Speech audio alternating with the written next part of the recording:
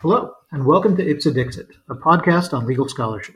I'm your host, Saurabh Vishnupakt, professor of law and engineering at the Texas A&M University. My guest today is Jordana Goodman, visiting clinical assistant professor of law at Boston University. We'll be discussing her new article, Misattribution: How Authorship Credit Contributes to the Gender Gap, recently accepted for publication in the Yale Journal of Law and Technology. Jordy, welcome to the podcast. Thank you so much for having me.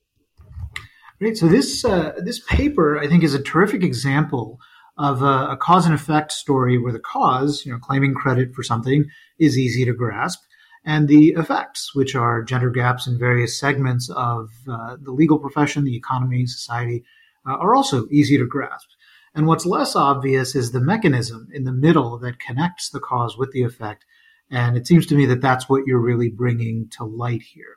So could I ask you to begin by explaining what kind of authorship you're focused on here and what appropriate credit looks like in that context? Yeah, so for the purpose of this paper, I was looking at authorship in the form of attorneys who write office actions and write applications on patents. The reason why I wanted to kind of focus on this is because that's my background. I started as a patent practitioner writing office action responses and writing applications for scientists and inventors and engineers. And I wanted to see if people in the field that I practiced got equal credit when they started and continued to have equal credit on their contributions to these works as they progressed in their career, and I was able to divide it by gender. So let's then talk about what appropriate credit looks like. Right, one can imagine being named on the patent as attorney of record is one form of credit. Having the authority within your law firm to sign the office action itself, maybe another form of credit. There are sort of various ways in which you could be attributed and your work might be recognized. So what are the ways in which people are recognized and are not recognized in the context that you're describing? Absolutely. So I think what I was concentrating on was public recognition. That is when you've signed the office action response or you've signed the application at the bottom, indicating that you were the attorney of record, that you were the person who kind of reviewed the contents of the application or office action response, and that you're kind of allowing that to go to the United States Patent and Trademark Office. This credit, though, on patent applications and office action responses goes far beyond who's signing it. In a law firm, somebody can get credit by signing an email to a client, having kind of a back and forth there. They could get credit by interacting with the patent examiner at the United States Patent and Trademark Office and having a conversation with them.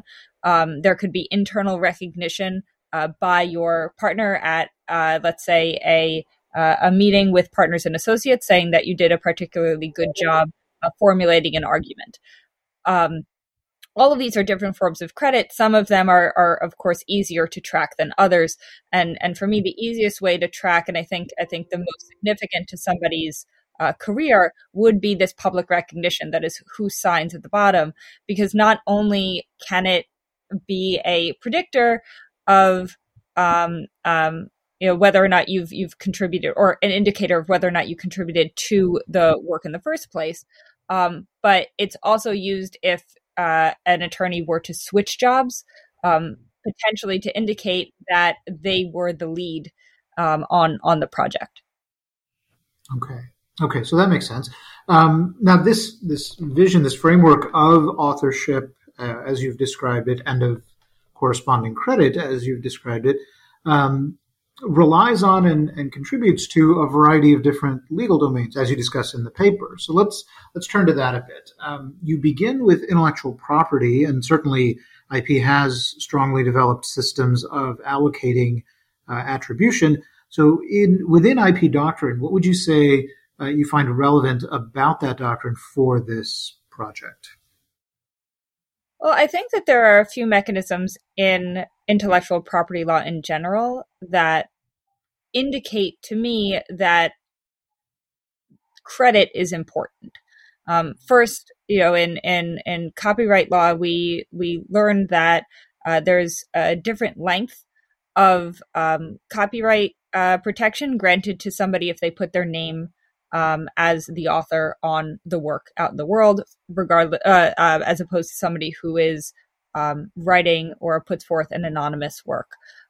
We learn in patent law that if the inventor isn't named, that the patent could be considered invalid because you have incorrect inventorship. And there are other kind of mechanisms in different areas of, I guess, copyright and copyright adjacent fields, like the Writers Guild, that make sure that even if there isn't a specific law in intellectual property that requires somebody to put attribution on a document, that they will still get credit either through negotiations with unions, individual contracts, or just kind of private ordering enforcement. Okay, so let's turn to contracts and private ordering as well, because that's sort of the second and third parts of your discussion. And I really enjoyed sort of seeing how those adjacent, as you put it, domains really intersect with IP, because for those of us who work in one or other field of IP, the doctrine certainly tells us here's the inventor, here's how we know who they are, here's who the author is for copyright, and so on. But it's easy to overlook and sort of harmful to overlook that there is this private ordering and contractual web. So in a setting like the WGA, or the Writers Guild, or any other industry setting, what sorts of contractual arrangements might we see that do anything from directly obligate people to sort of give credit where credit is due, or impose norms or recognize current practice as it already exists? What are some of those mechanisms that we see? Oh, sure. So there's, I think one of the easiest ones to kind of imagine are the credits at the end of a movie.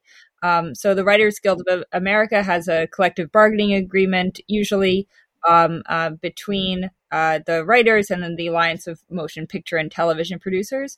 It basically says credits for screen authorship shall be given only pursuant to the terms of and in the manner prescribed in Theatrical Schedule A, which is like this 30-page addendum.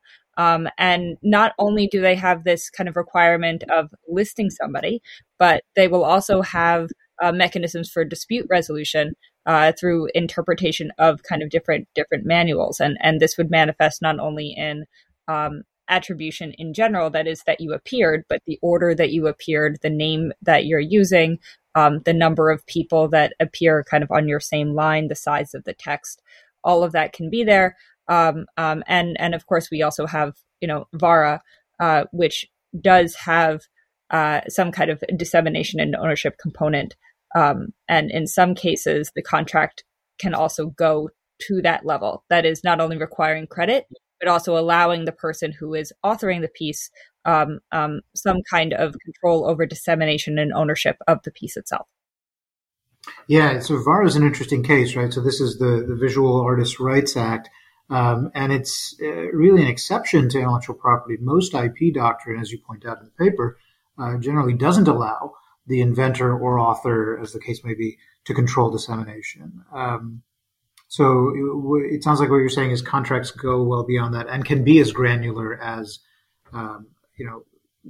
specifying these additional bundles additional sticks in the bundle of ownership rights and dissemination rights. So then, what about attribution norms in private ordering, whether they be sort of ethical or industry practice or whatever the case may be? What kinds of norms do you think are relevant for us to consider here?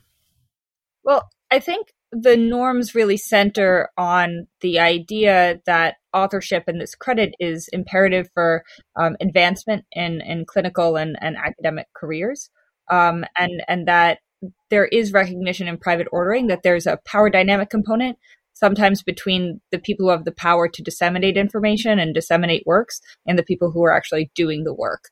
And so what I think is really interesting is in organizations like the NIH and different scientific papers, there's this formal taxonomy called credit, where journals require not only the names of each author, but then specific documentation of the type of contribution of individual researchers.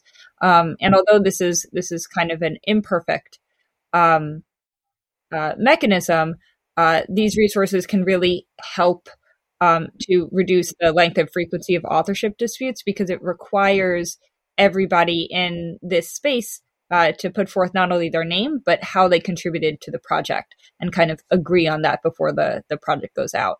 And I think that's really important to consider, given that this isn't based in law, this isn't really even based formally in contract, but it's just based on a recognition that there was a power dynamic issue, that people weren't getting credit for the work that they did, and that the scientific community kind of is working together to try to fix it through their own mechanisms.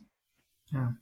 Now, this system credit that you're referring to, the contributor role taxonomy, this is less than 10 years old, right? I mean, we've had scientific research as a discipline, and these norms have been evolving for hundreds of years since the sort of post-Enlightenment rise of scientific research in the lab, as it were. Has there been, to your knowledge, a concerted push behind the development of this taxonomy, or is it something that the scientific community was sort of getting out in front of any formal calls for change? Which came first? Oh, I'm not entirely sure on the entire history of how kind of credit came to be, but I'm sure that there were disputes for decades, just given kind of my experience, the experience of my coworkers. I think credit really came at a time where women and people of color in science were really finding their voice and saying enough is enough. And graduate students were being constantly overlooked. I think that when credit came to be, I also remember that there were quite a few media pieces, and there still are, of students explaining how they were left off of papers. And I think the rise of the use of the internet in order to kind of disseminate authorship disputes more widely than just happening within their institutions really kind of spurred this change. So I suppose it was both, that the number of authorship disputes were becoming, I guess, more publicly known. And I think this was in part trying to get ahead of the curve in order to reduce the authorship disputes that were on the rise in 2010, 2013. Yeah. There's, shortly after your discussion of credit, there's also a wonderful example from the world of professional politics, right? The Obama White House and Emily Crockett's excellent piece in Vox explaining how the women in the White House outer circle and the inner circle of decision making engaged in this strategy amplification. Could you say a bit about that? Yeah, so amplification was this really interesting meaning strategy that the women in the White House under President Obama kind of adopted. So basically, when a woman made a key point in a meeting, other women would repeat it and giving credit to its author. So, well done, Jordy, I really like that piece that you were mentioning. Oh, Sally, that's such a great idea. And repeating not only the idea, but the person associated with that, especially women. And in order to kind of perpetuate this norm that a woman could contribute a good idea and that they should get credit for the idea that they contributed. So women ensured that each other's voices weren't ignored by essentially forcing the men in the room to recognize the contribution and deny those men the chance to claim their idea as their own. That is, they would repeat the same idea, but not give the person credit, and might end up with the credit at the end because they said it more forcefully. And so this fight resulted in women gaining parity with men in Obama's inner circle during his second term in a way that they weren't present in his first term. Yeah, it's the sort of thing that, a fairly progressive president, and somebody who made conscious efforts to be as equitable as any president in history had been. And there were still these entrenched practices. So the idea that intentionality and strategy could change that was a really powerful example. Okay, so let's turn now to real world effects, because these are some terrific anecdotes of real world effects. But the focus of your paper, of course, is a little bit different. So how does this play out, not in academic science or public policy, but in law firms and legal practice settings? Yeah. So in the law firm structure, I think that that's a pretty good place to kind of start, is that generally you have associates, either junior and mid-level, and then you'll have partners. And the partner structure kind of helps manage the firm, and they're in charge of the hiring and firing and promotion of people within the firm. So you start as a summer associate. The summer associate then generally goes to their internship and then might be hired through the firm, and then the graduate will then join the law firm as a junior associate and then receive yearly promotions until they become a senior associate or partner. Now, along this path, of course, not everybody is going to be promoted or compensated equitably. There's a lot of really great studies kind of showing that women aren't going to make it to partner track at the same rate as their male peers. But what I think is more interesting to look at is whether or not women are getting equitably treated when they're at the law firm. That is the law firm doing absolutely everything it can to equally give work and critique to all of the members within its law firm in order to ensure that they could succeed equally, if not for external societal pressures that likely contribute to this gap. And so to do that, you need to look at two things. One is, are you giving women and men equal work? Mm-hmm. And then two, are they getting equal credit for the work that you distributed? And that's really what I thought would be an interesting piece to kind of start with in law firms in general, but then in patent law specifically. Absolutely. So you refer at one point to the opacity of decision making and the hierarchy of law firms, and that certainly makes it tough to bring the empirical effects of this into the light. But one of the things and I think this is a particularly useful, sort of cognitive mechanism to explain to the reader, the credit snowball. The more the work you do gets recognized, the better the work will be that you get later on. And so it's easy to point later to, hey, this guy over here did, lots of great work, and this woman who started at the same time did not. And if your analysis is as superficial as that, one might very easily dismiss legitimate claims of bias and inequity and so on. So can you say a bit about how the credit snowball in patent work specifically might play out from the time of, say, an entry-level associate to a managing associate, a senior associate who's about to make the leap to partner? Sure. And I think that this credit snowball, when we get to gender, really does base itself on two main economic kind of points. You have what's called the Matthew effect, that the rich get richer and the poor get poorer. And then you have a corresponding Matilda effect, which is just kind of a bias against acknowledging achievements of women scientists. But here in general, it would be kind of women attorneys. So essentially, you have two associates entering the firm at the exact same experience level, and one person gets an office action response project at the same time another person gets an office action response project. So they're on equal footing when they start off, both in terms of education and experience and in terms of the first assignment. But then let's say that one of the assignments is given, I guess, three review sessions instead of 2 review sessions by the partner, because they don't believe that the attorney who's working on it as a junior was actually particularly competent. And so this delay in the review process and kind of having a few more hours done on this may create a small gap in the next opportunity that came along to write an office action response or to write an application on a patent. This small gap might also accumulate over time, over several office action responses, over several applications, to the point where somebody is going to be able to have a meeting with the client, maybe 2 or 3 months before the other person gets a meeting with the client. Somebody's going to be able to answer the phone a bit quicker than somebody else. And over time, this manifests in somebody being launched, this small advantage early on that somebody got to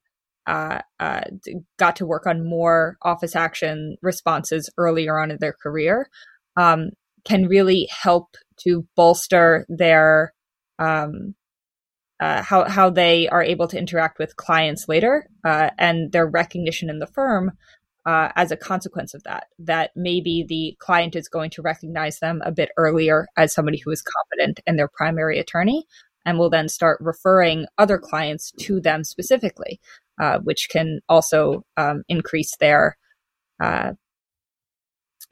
prestige in the firm, not only in terms of the likelihood that they're not going to get let go, but potentially also fast track them to partner. Yeah, that's a really interesting sort of account of how this would proceed, right? Because the starting point, as you mentioned, the additional review that has this sort of time delay effect, one might imagine, hey, the person getting greater amounts of feedback might be at an advantage, but as you point out, it's a double-edged sword. The delay that results from that and the motivation that shapes the form of feedback that comes may actually end up being more harm than good, or at least more harm than meets the eye. And I was also interested that you controlled, and I appreciated that you controlled for them being the similarly situated subjects, right, the man and the woman, being on equal footing, because so much of the dialogue about gender disparity versus gender equity in the law and in other fields tends to focus on the so-called pipeline problem. And this is so particularly true in patent law, where you not only need to have a law degree to be a patent attorney, but also, if you want to do patent prosecution, have to be trained in a STEM discipline, science, technology, engineering, math, these sorts of things. And so the law has a tendency, at least at times, to sort of push the blame off onto the scientific disciplines and say, well, look, there just aren't as many women in X, Y, or Z field. And so when they come to the law and become patent attorneys, of course, there's going to be a gap. It's not our fault, or at least it's not as much our fault. And by controlling for that effect, I think you're very helpfully cabining what can often be a distraction. Thanks. Yeah, I think it's important to not discount that there are many reasons why there's a gap between men and women entering the field of patent law, namely, as you just spoke about, that women are not graduating with science degrees at the same rate as men in certain fields. In others, women certainly do outpace men. There's a few really interesting articles kind of coming out now. I believe Sean Tu has a really interesting article on how this works in the biology and health law space, where women are entering law school at rates comparable to men in certain fields of science. But certainly when we get to patent law and when we look at who's practicing for a few years, we notice that there's a gap between men and women. And so I thought that it was important to say that let's take that as the benchmark. That let's say if there are 20% of women at the law firm as associates, then 20% of the associate signatures on office action responses and applications should be women. And that's where I started, because I think it's important to recognize that we do have a leaky pipeline. We have a very long pipeline of issues when it comes to equity for race and gender. And then at the same time, it's important to recognize that everybody can play a part in plugging a certain amount of holes in that leaky pipeline. And I think it's important to look at the holes that law firms specifically can help to plug, rather than just kind of push it off on society as a whole. Right. Absolutely. Okay. So before we turn to the findings, which, for me as an empiricist were certainly among the most interesting parts of the paper, I did also want to touch on one important caveat and nuance, which is often lost even in some of the best empirical work on gender disparity and gender equity. And that is, of course, that the gender is not binary. And so could you say a bit about how methodologically you addressed that fact and the sort of social implications of your work arising from it? Yeah. So I acknowledge in my paper and in my work in general as an empiricist that gender is fluid, that although I'm speaking in the binary of men and of women, that I want to acknowledge that these are inadequate to explain and fully articulate underrepresentation of certain groups of people in law. As an empiricist, I'm limited by the data that I can use. And that's available to me. And right now, most of the algorithms that we have are done mainly in binary. That is, they identify somebody as a man or as a woman based on their name. But in order to compensate for that, not only do I have acknowledgments in my paper, both in my hypotheticals especially, acknowledging the existence of people who do not identify as either a man or a woman. But also I ran this at an ANOVA test using single factor and two factor testing. I had a significance level of 0.05 and a population sample size confidence level of 95%, meaning any margin of error that I found was 5%. That's standard in a lot of empirical studies. But what we're doing now in partnership with Harity Analytics is that where possible, we're rerunning the data at a 97% confidence level.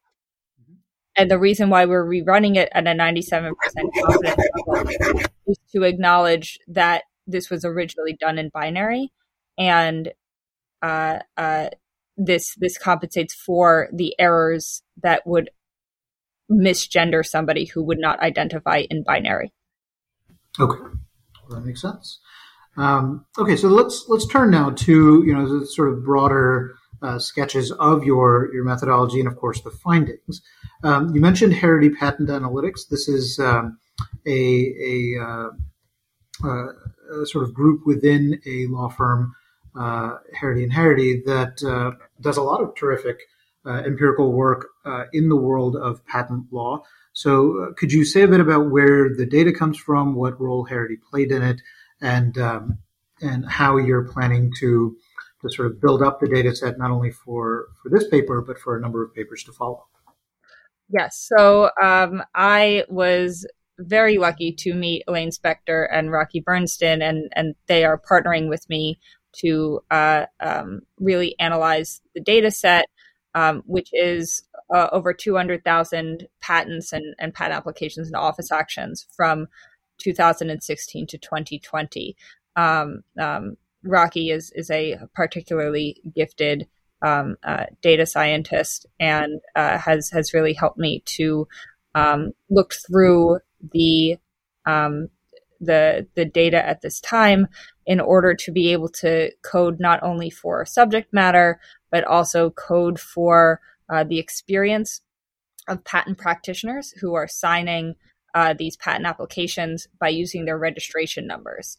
So if somebody passed the patent bar, that is the bar that allows them to practice before the United States Patent and Trademark Office in 1995, they might have a registration number that's in the 45,000 range. If somebody passed in 2014, which is when I passed, they might have a registration number that's around the 72,000 range. And so basically you can use this as an indicator for how long somebody has been practicing. And so we can sort people into these buckets, kind of describing how long that they've worked in patent law, and whether they should be judged as an associate, a junior associate, a senior associate, a partner, or somebody who's kind of been around for 30 or more years in industry. We were able to really get this great set not only from a USPTO database, but then we were also able to use optical character recognition in order to identify people who had actually signed the physical papers associated with these patent applications, which really helps to get a good granular level of who is getting the credit, instead of just relying on USPTO databases for kind of machine-coded information.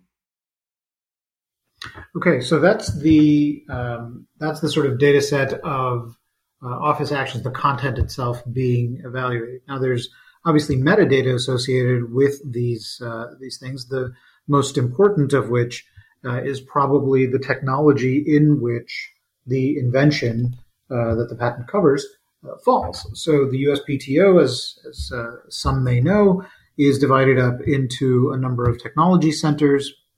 Right, TC 1600 is biotechnology and organics, 2100 computer architecture, and so on like this. So the reason to focus on technology is that gender disparity and gender equity vary by technology. Many folks have shown this.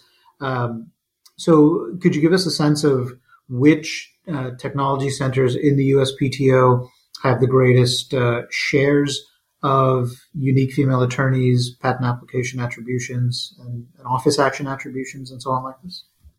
Sure. So Technology Centers 1600, which is the biotechnology and organics, had the highest number of unique female attorneys. That is, the number of attorneys who had signed at least one office action response or one patent application from 2016 to 2020, with about 31% of all attorneys in that sample being women. And 1700 chemical and materials engineering, which is the subject matter that I practiced in, was far behind, but much higher than most other technology centers at 20% of unique female attorneys. Other technology centers, 2100, which is computer architecture, software and information security, communications, computer networks, there's semiconductors, all of those technology centers were around 14% unique female attorneys. So only about half of the life sciences. Life sciences being the highest is great, but even that, as you said, is only 31%. So quite low. Let's turn to the rates at which credit is given. So where attorneys were accredited author on the office action, there are some highly credited, the term of art, as you say, the highly credited patent attorneys. How do you define that cohort? So highly credited patent practitioners are practitioners who had signed over 300 office action responses in a given year. So from 2016, if they signed over 300 office action responses, they were considered a highly credited patent practitioner. And the reason why I call them a highly credited patent practitioner is because I did some qualitative research. That is, I talked to patent practitioners and asked them how long it took them to write an office action response. And most of the time, excepting for those responses that were ghost written for them or given to them by kind of a foreign associate or somebody who couldn't apply directly to the patent office. Most of the time, it took them about 4 to 8 hours of work to craft the office action response and send it out. So multiplying that by 300 gave me about 1,200 hours to 2,400 hours of work that would be attributed to their signature, and that doesn't account for any client work that they've kind of been interfacing, talking on the phone with a client.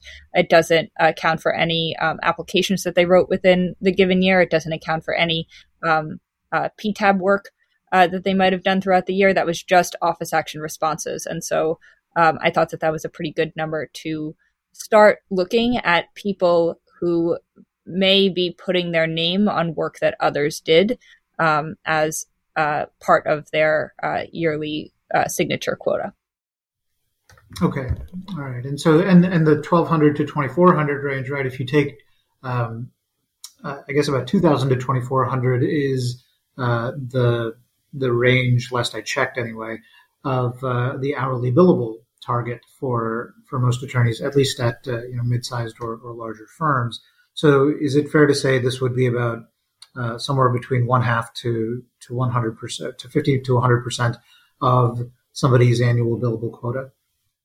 Yes, easily. And in some law firms, especially in patent firms, the number, the billable yearly billable number might be closer to the range of 1,800 to 2,000 hours. So it might even just be over 100% of the expected hours that you would need to kind of complete in a given year. Okay, I got you. So, okay, these are the folks then who are the highly credited attorneys. How many were there who fit this criterion, and what share of them were women?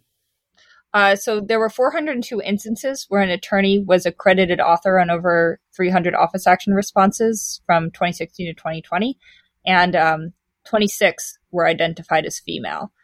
So in 2016, there were 2 female patent practitioners out of the 60 practitioners named in over 300 office action responses. In 2017, I didn't find any women. I found only men patent practitioners. And 2020 actually had the largest representation of female highly credited practitioners with about 10%. So that would be 20 female practitioners credited out of the group of 216 attorneys. Wow. So of the just year over year, it seems like it was in the range of 3 to 6%. The most recently, it was up to about 10%. Do you think that was and I'm asking you to speculate now because obviously we're still in it, but did that strike you as a pandemic effect? It did to an extent. I think it's going to be really interesting if we can continue this study through 2021 and 2022.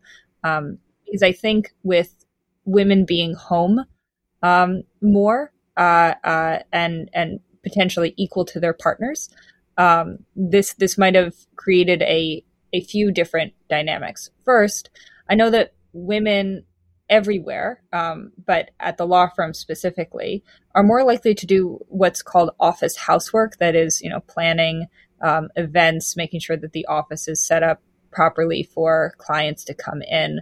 And those events really weren't happening in 2020. So the time that female attorneys might have been spending kind of on those office housework, non-creditable billable hours might have shifted towards office action responses. The other thing might have been that because people were home, they didn't need to commute. And there's certainly studies that say that if a woman is in a heterosexual relationship and they're choosing between the two partners of where to live, that women typically live further from their office or place of work than their male partner. So this might have been a way to kind of manifest that equality by not having people commute. And then the third is just if somebody is home and if somebody has a family and needs to take care of children, there might have been more equitable distribution of that housework, of childcare work between partners at home, because it was actually visible as opposed to kind of the invisible work of a teacher calling and asking to kind of take a student home. And not being there to see how that manifests in somebody's life. I'm sure a lot of partners had some very good discussions about kind of making sure that that's more equitable. Okay, so we've addressed, briefly the technology dynamics, the highly credited subset of attorneys. And so let me ask you now about the measure you have for experience, this registration number cohorts, right? If your registration number begins with in the 30,000 range, 30 followed by 3 digits, versus begins with 35, the 35,000 range.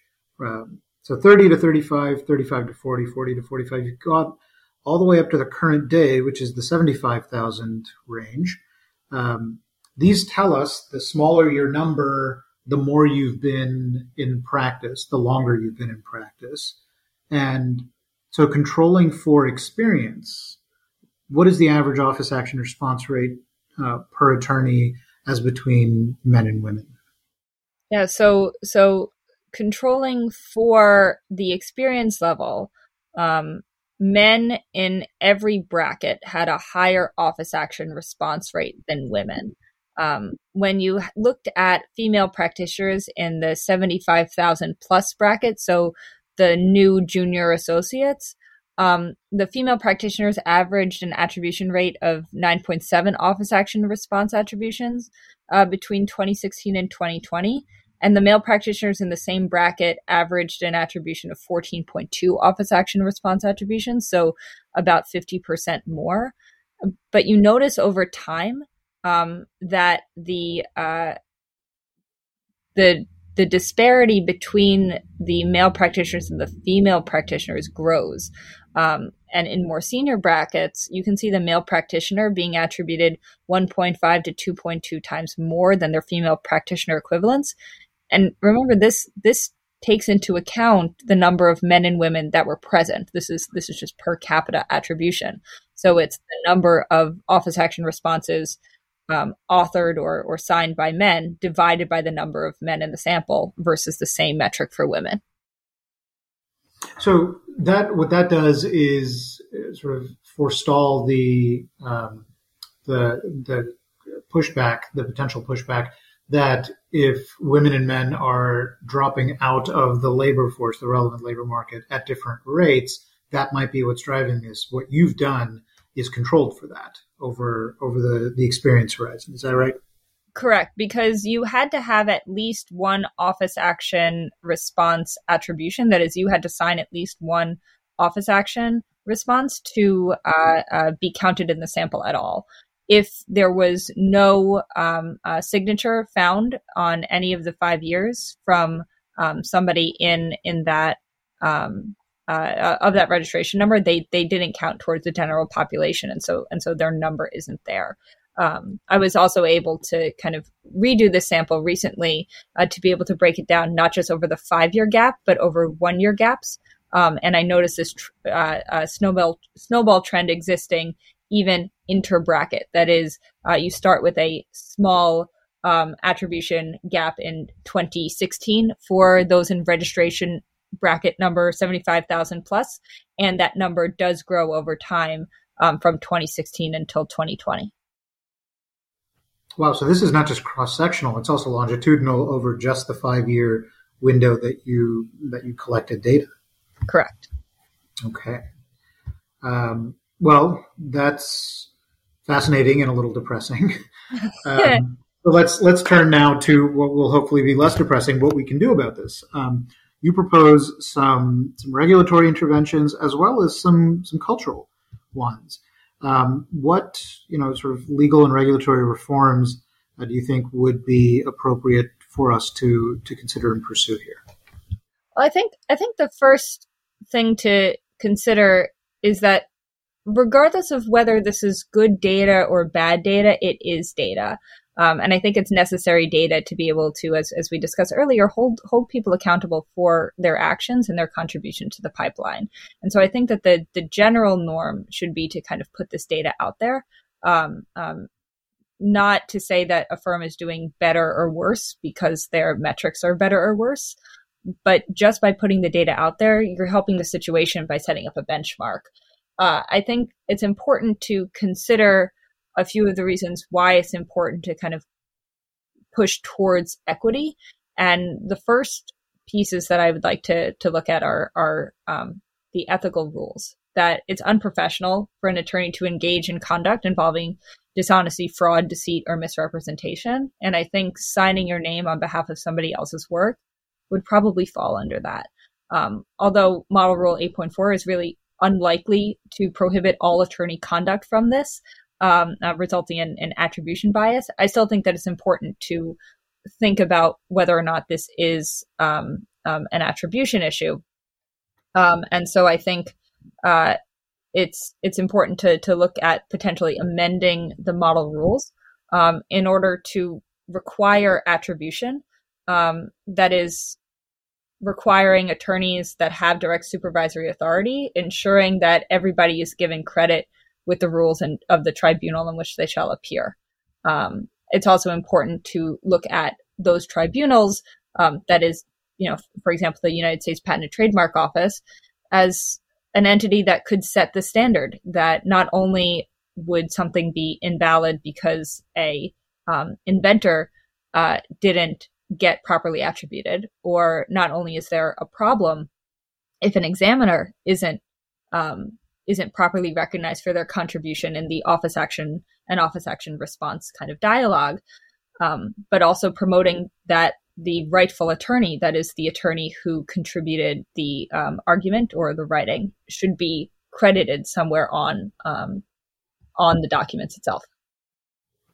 Yeah, that part of the discussion was really interesting to me, because this is a particularly a potentially complicated situation in which you have the model rules on the one hand, and specifically as implemented, the rules of professional conduct of each state that govern the attorneys who work there, but also the overlapping jurisdiction of the USPTO, whose Office of Enrollment and Discipline dictates, sort of the conduct of all people who are admitted to practice there. So that poses a potential complexity. But reading through your discussion, I got the sense that it might be useful that there are two different authorities, because one can set the baseline for the other to follow, and they can sort of learn and take best practices from each other, rather than trying to go it alone. And so I appreciated that discussion.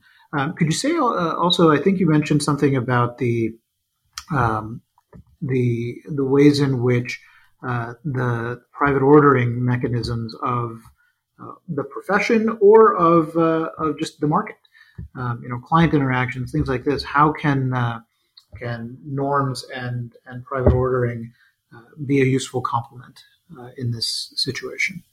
Yeah, well, I think that firms have started to recognize the importance of this attribution of change. So when I was speaking to an attorney and he worked at his first firm, he said that the default attribution strategy was just naming the partner whose client it was in all correspondence. But then this trend has started to change over time, where partners will now allow other people to sign off, mainly other partners, but potentially other senior associates. And I think this can change quite quickly if law firms decided to just attribute their junior associates. I think instead of teaching junior associates in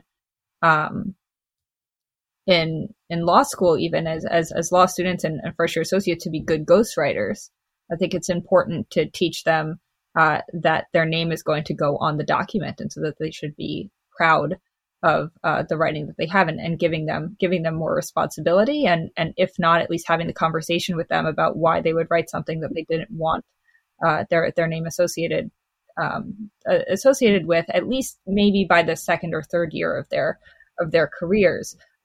Because there's such a wide attribution gap among junior associates, that law firms are particularly well positioned to address what might be a confidence gap, either the confidence gap of the partners in their associates or the gap of the confidence of the associates itself.